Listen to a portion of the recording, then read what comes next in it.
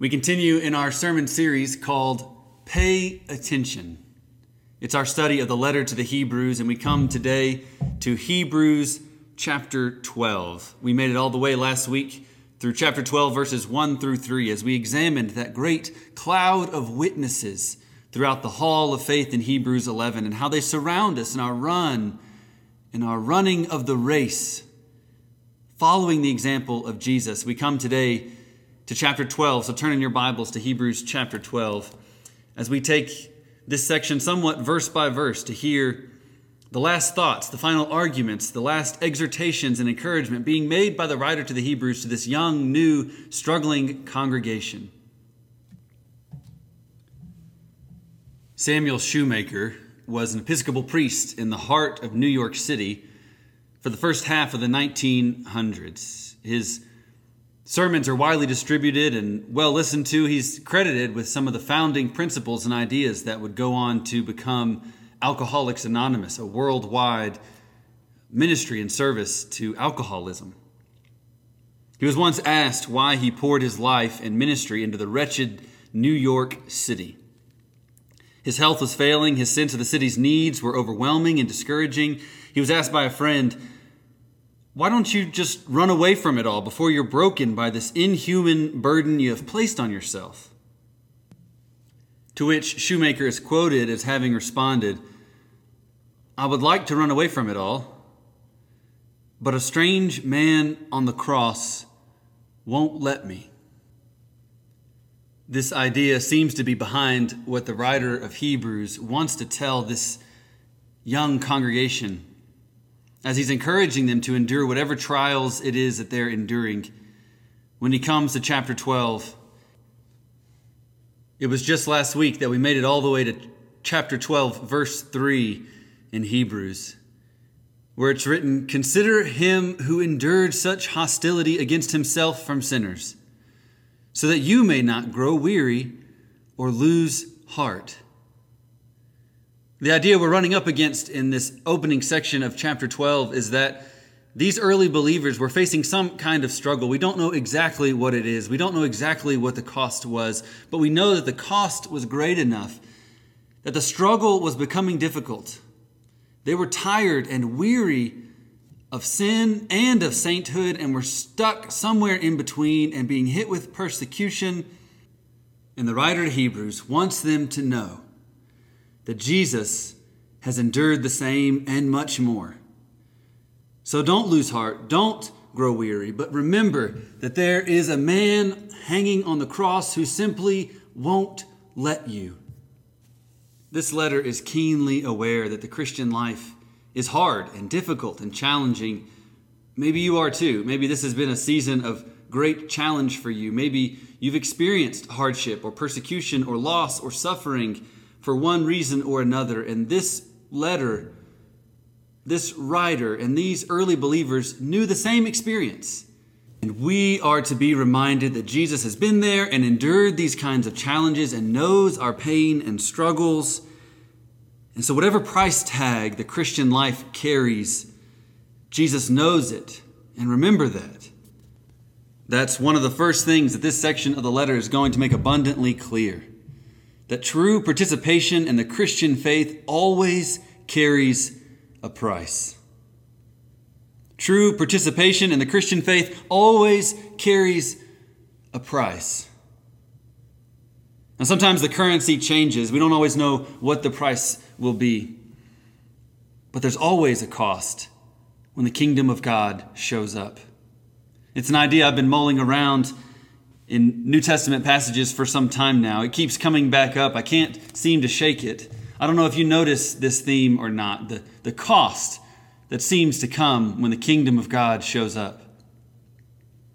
When Jesus shows up and a man possessed by demons is wreaking havoc on the town, so much so they have him living among the dead outside of town, Jesus casts the demons out of him in the Gospels. Those demons enter into pigs. The pigs run into the water and are drowned. And what do? They run Jesus out of town. Why? Because somebody owned the pigs. Somebody paid the price.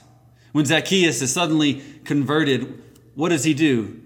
He doesn't just invite Jesus to his house. He pays back more than he's stolen. He's giving up everything he has because there's a cost when the kingdom of God shows up, and somebody always seems to pay it. And the question we get left with is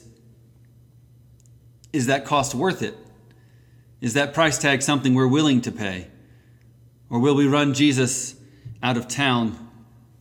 It was just last Sunday morning that we looked at the story of the prodigal son. I was reminded, having this theme in the back of my head, of a part of the parable that I'd never really considered. That this prodigal son, of course, he takes his father's inheritance. We know that full well. He might as well have said to him, "I wish you were dead," as he takes that money and runs, and he spoils it all. And he comes back, and what does the father do? Yes, he welcomes him with open arms, just like God welcomes us back in our sin and rebellion. But we don't talk about much? The fact that half of the man's inheritance is still gone. It doesn't come back. So what happens later? When the father does die, does one son get a quarter of the inheritance he would have had, and the other son gets a quarter again, so that everybody's paying some kind of that cost? Or does one son get the half inheritance and the other one gets zero? It doesn't matter. My point is, the kingdom of God shows up, and there's a real cost. There's a real loss involved, both in our rebellion and the price of redemption. The price of salvation. Sometimes the cost is actually financial. There are jobs that Christians will not do. There are deals they won't make, promotions they won't get, conspiracies they refuse to join. Tom Long reminds us that sometimes the cost is social. Families have been known to disown converts in their own family. People of one religion sometimes avoid adherents of another. So conversion actually does cost something. Some Christians are disowned by their families. Others have to distance themselves from certain friends. Others have to abstain from certain relationships. Others have to push certain priorities in their social life aside as they come to Jesus. In some cultural settings, the cost can be intellectual or emotional. It's far more demanding to figure out how to love your enemies than it is to figure out how to hate them. It's taxing to be devoted to a life of true prayer and devotion to God. It's easier to simply be drawn with the world to images of violence and warfare that seem to be the least imaginative solution we could come up with to our problems. Whether it's financial or social or emotional or intellectual or even political, it turns out the cross is just always the heaviest piece of furniture to move, and Christians are charged with the considerable task of picking it up and carrying it every single day. The Christian commitment carries a price tag, and sometimes Christians are just simply not willing to pay the cost. And it seems like these early Christians, these believers, were facing hardships that were difficult enough to make them wonder if this cost was worth it.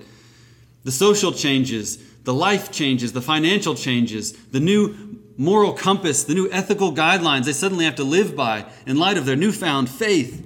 Is this really worth it?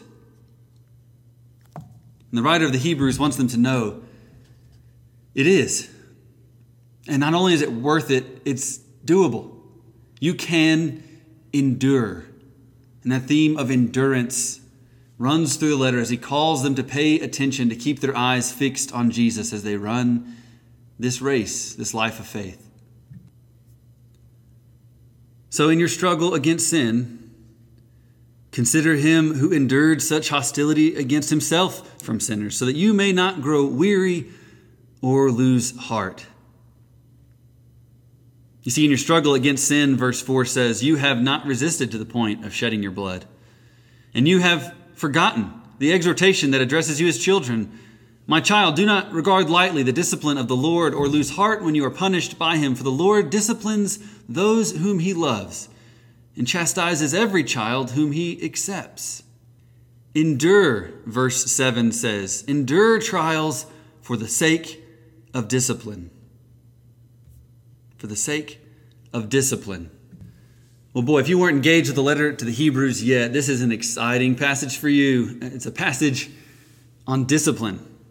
We've moved now from the fun imagery and lovely language about running and races and enduring to language about discipline. It can be challenging for us. I think sometimes we kind of turn the Bible off at some of those points when it starts talking about God punishing or giving out discipline. In one way, we don't really like those passages because, well, they're hard and they tell us that things are going to be difficult for a reason. On the other hand, sometimes we don't like them because this doesn't seem like the kind of God we're used to, vindictive maybe, or harsh or punishing. And really that tells us more about what we think about punishment and what punishment has become in our world than it does about the justice of God. So we need to take a closer look as we read these words to see what is it that the writer to the Hebrews is really trying to convey. My wife and I celebrated an anniversary last week. And so on a Monday evening, we did what all people do when they celebrate an anniversary and mark the occasion of another year of marriage. We loaded up the minivan and took the kids to the splash pad. Now, before you all chastise me for this terrible gesture of loving devotion, it was her idea. And just a couple days before, we did get the babysitter and take a little time to ourselves. So no need for intervention. Thank you for your polite advice. But on our anniversary, we took our kids to the splash pad. Had a little picnic in the park. It was great. We enjoyed our time. We found a little spot in the shade, put our picnic blanket down. I was sitting there with our 4-month-old while our 2 toddlers ran about on the concrete pad with all the different contraptions that spray water and let you run around and get wet and enjoy yourself in the evening. As I sat there, I noticed something kept happening over and over again. You see, just off the edge of this concrete square, about the size of a half basketball court, on one whole side of the court, the water seemed to drain off. It was supposed to drain to the middle to the drain, maybe to be recycled back into the splash pad, but a whole lot of the water trickled off to one side. And now the grass was not well mowed, so it was grown up pretty high. And so what you couldn't see beneath the surface of this lush green grass is that about 6 feet of one whole side of the splash pad area are a muddy bog, an unavoidable sinking mess. If someone wanted to dream up a toddler trap for getting dirty, they could not have done it better. So there's the safe place for play and for water and for fun. And there's 6 feet of lush green grass that you can sink down into your ankles and trip and fall and roll in the mud just to get back to where all the parents are sitting and watching. And we weren't the only families there. There were a number of kids playing at the time. And sure enough, at least one of my kids got covered in mud and needed to be washed off once. But every time after that, I made sure as they left our picnic blanket and headed back to the splash pad that they knew they had to go around, that there was a path to take that was safe on one side, and if they went straight at the splash pad, it was mud disaster all over again. But you know what else I did? I sat there and I just watched as kid after kid made the same mistake. They go running off this elevated splash pad into the grass thinking they're going to run back to their parents and plop, plop, crash right into the mud. Now, in my defense, I was too far to really yell anything helpful and the water was too loud for them to really hear me. And I was sitting with a 4-month-old, so I couldn't exactly abandon the baby and become the mud zone police. So what was I supposed to do? Well, you better believe that I coached my children into understanding how to get back and forth without getting covered in mud. And more or less, every other parent there helped their children figure out how to get back and forth without getting covered in mud. Now, I watched out for my kids. I responded to their needs and helped them learn from their mistakes, but it really didn't feel like it was my place to police everybody in where to walk and decide how muddy maybe they should get. It was their parents' job. Somebody brought them there. Somebody was responsible for them. Was it really my job? Verse 7, endure trials for the sake of discipline. God is treating you as children. For what child is there whom a parent does not discipline? One of the central themes of Scripture, of the biblical picture of God's people, is that they are God's sons and daughters.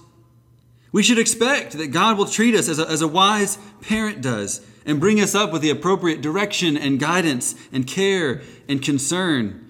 I mean, there is a part of love and care, isn't there, that has an aspect of discipline to it.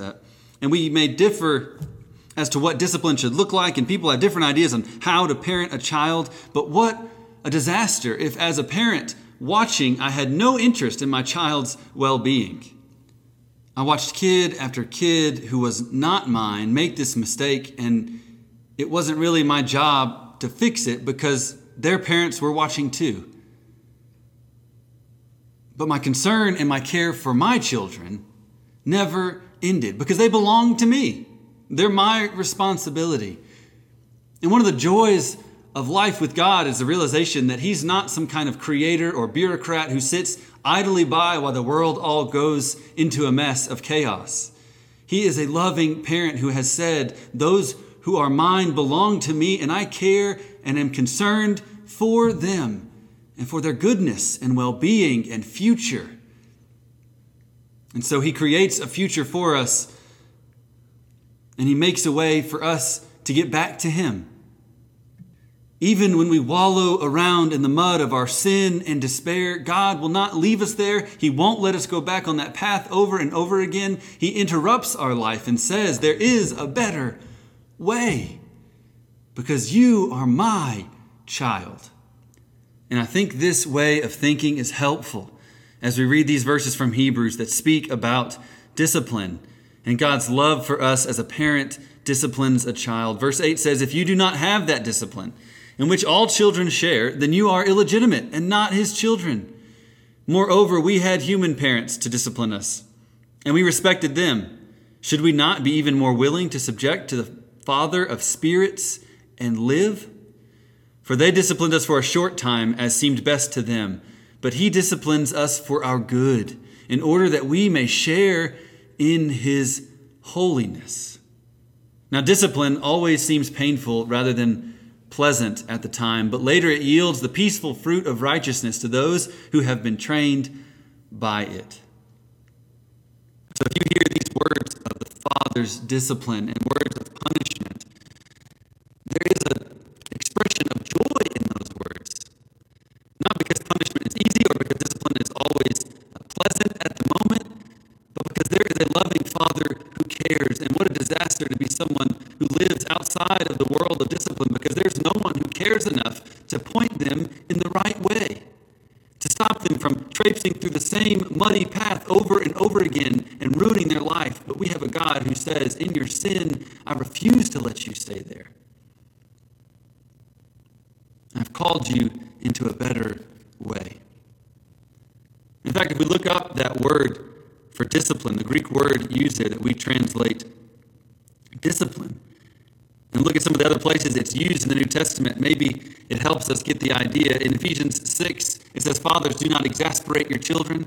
Instead, bring them up in the training and instruction of the Lord. It's that word discipline. It carries with it the idea of training, of cultivating a certain kind of person. And so if you have images of violence or harshness with that, it's more about building something, moving something in the right direction, of correction for the sake of betterment.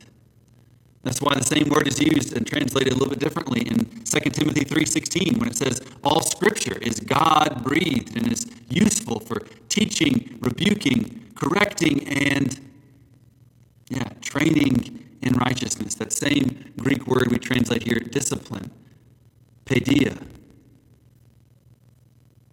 It's used again here in Hebrews to say, endure hardship as discipline, as training, as cultivation, as readiness for life, as correction from God and for God for your good. And so as we look closer, we start to see that some of even the harshest language of this letter is really all about leading us to the wholeness and life that God has for us, which is indeed a better way of living than the life that the world offers. And so whatever that cost is, the writer tells us, if it's financial, if it's social, if it's political, if it's emotional or intellectual, the price is worth it. and the price is payable. And you can endure. And when you do endure, you should endure those challenges and hardships as discipline, as training, correction, cultivation for a new and better life, which God gives you in part now as you experience His salvation and promises you in fullness someday when He will make all things new again. It's amazing how suddenly an idea that seems so repulsive of discipline or correction, because we are so unlikely to invite correction and discipline in our lives, can seem so inviting if we become aware of the fact that we don't know the way, and that left to our own devices, we will fall flat on our faces in the mud like that prodigal son over and over again. If you're giving me the option between a distant, uninvolved God in the hands of a loving father, I'll choose the hands of a loving parent every time. And that's what's being put before these people. In the midst of their hardship, in the midst of their questioning of the faith, and if the cost is worth it, wouldn't you choose to be in the hands of a loving parent every time? Well, God is that kind of Father. Therefore, verse 12 begins to turn, lift your drooping hands and strengthen your weak knees, and make straight paths for your feet, so that what is lame may not be put out of joint, but rather be healed. And think of all the popular verses and well-quoted statements in Scripture. This one seems to get left out. I love the imagery and language here. Lift up your drooping hands, strengthen your weak knees, make straight paths for your feet, so that what is lame may not be put out of joint, but rather be healed. Healing is what God calls us to. And to be healed, the next verses remind us that we have to be holy as God is holy. And so moving on from a metaphor of the race, the author now spells out directly the qualities that will allow these readers, these early Christians, to fulfill their Christian calling and to get away from the vices that would hinder them from following Jesus. We get words like holiness and defile and profane that help give this big importance to the call to holiness. So verse 14 says, pursue peace with everyone and the holiness without which no one will see the Lord. And then we come to verse 14. Verse 14 through 16 are actually one long sentence that gives us three negative qualities that would negate the calling that we've been given by Christ. You'll see them. It says, see to it that. And two more times it says that in verse 14, 15, and on to verse 17. See to it that, it says in verse 15, no one fails to obtain the grace of God. Probably what the writer has in mind here is the idea of Christian salvation, of receiving God's grace. And so they're to look out for any members of the group who show signs of giving up on this Christian race. Now I wonder, do you keep an eye out for anyone else? The words here seem to make sure that we see to it that no one fail to obtain the grace of God. Our lives ought to be pointed toward others. Even as we receive God's grace, we look to others to be sure that no one else fail to obtain the grace of God. See to it also. See to it that no root of bitterness, it says in verse 15, springs up and causes trouble, and through it many become defiled. It turns out that, as you know, even just one bitter person in a big group can defile many, that having bitterness, even in one, can be destructive on the whole group. And so their bitterness is contagious, just as one neglected root of a plant is contagious to the rest and will quickly grow and in time overrun the whole garden. So if there is bitterness among you, cast it out, solve it, resolve it. Don't let it take root and grow and spread. And then we come to our third example in verse 16. Using the example of Esau, it says, see to it that no one becomes like Esau, an immoral and godless person who sold his birthright for a single meal. You know that later, when he wanted to inherit the blessing, he was rejected, for he found no chance to repent, even though he sought the blessing with tears. And so again, it's put in front of us that there is a cost to following Jesus. There are positive and negative demands of discipleship, and we have to take them seriously. And there's this powerful summons using the example of Esau's failure, held out as this graphic warning of what can happen to those who don't take the cost of following Jesus or not following Jesus seriously. Turning from God, ignoring the ways of God, ignoring the commands of God leads to destruction. And there is a day in which it will be too late to turn around and say, I'll take it all. And those who choose destruction for themselves lead a path to death. And no amount of tears later, it says from Esau, was enough to reclaim his birthright. Now is the day of salvation. And so this congregation is called to be careful not to become like Esau. He missed the race entirely. He watched it go by. He was too distracted when it was starting. And this is what the preacher fears this congregation is about to do. Like Esau, they're feeling some immediate pressures, some of the hunger pangs, some of the temptation, and it's foolishly and short-sightedly causing them to abandon their faith for something more immediately gratifying, as was the case with Esau. I'll take the meal right in front of me instead of the inheritance that awaits me. And if they do this, if they choose the meal instead of the race, instead of the joy set before us, they will lose and forsake and give up what awaits them at the finish line. And so to make sure that they know what they will be missing, the preacher warns them in this next section, in this part of the sermon, of the two roads they might take, of these two mountain images he puts before them. In the scope of his long argument and sermon, it's like the preacher comes now to a fork in the road, and there's two signs. One is a big sign that points one direction that says, to Mount Sinai. And another one on the other side points down the other fork in the road and says, to Mount Zion.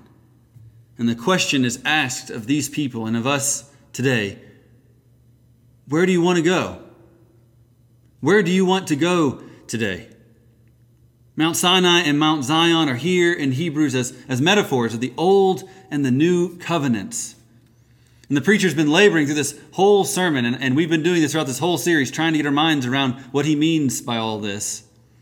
He's been laboring through the whole book to get us to go to Mount Zion. And he's afraid at this point that the people are going to choose the other path.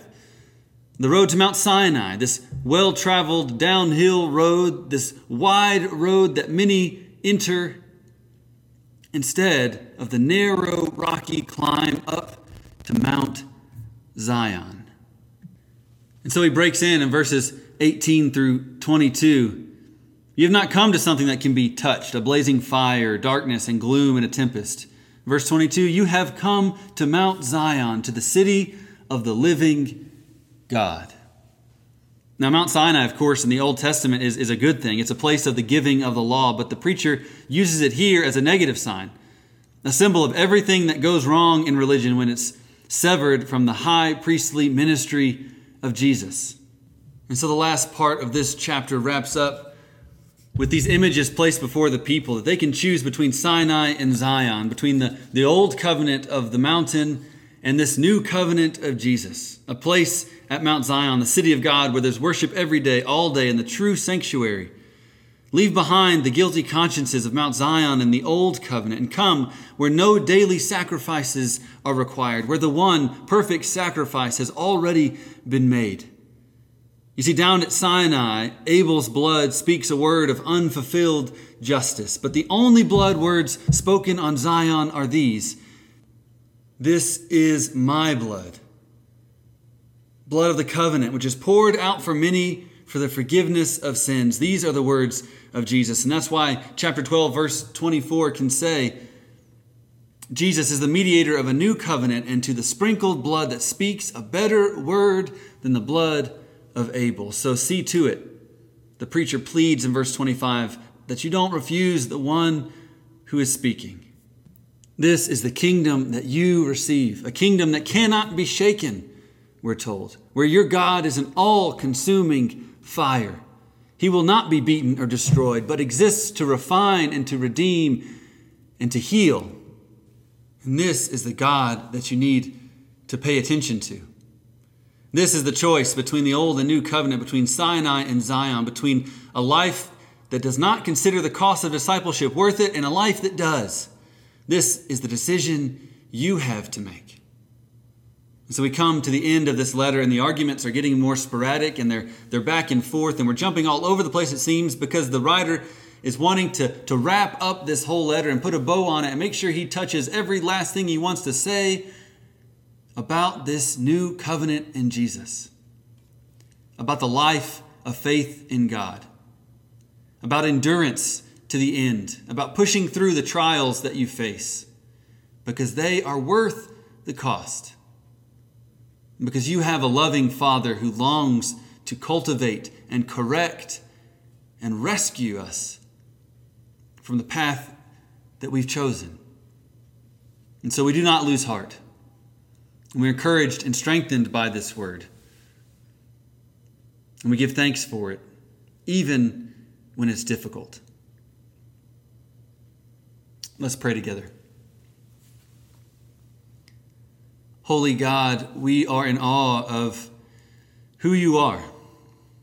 That in our rebellion and sin and distance from you, you came to us and rescued us and brought us back to a life of peace and hope and joy. And so we give you thanks for the discipline, for the correction, for the ways that you cultivate new life out of death, wholeness out of brokenness, newness out of the old. And so we pray that each and every day, as the path is placed before us, as we come to forks in the road between the way of sin and the way of discipleship to Jesus, we would choose the one less traveled, no matter the cost. We make this our aim as we long to be reunited with you in the city of God forever, as the writer of Hebrews puts it. And so, Father, our prayer is that all who hear these words would come to salvation and new life through the blood of Jesus Christ. And we pray these things in Jesus' name. Amen.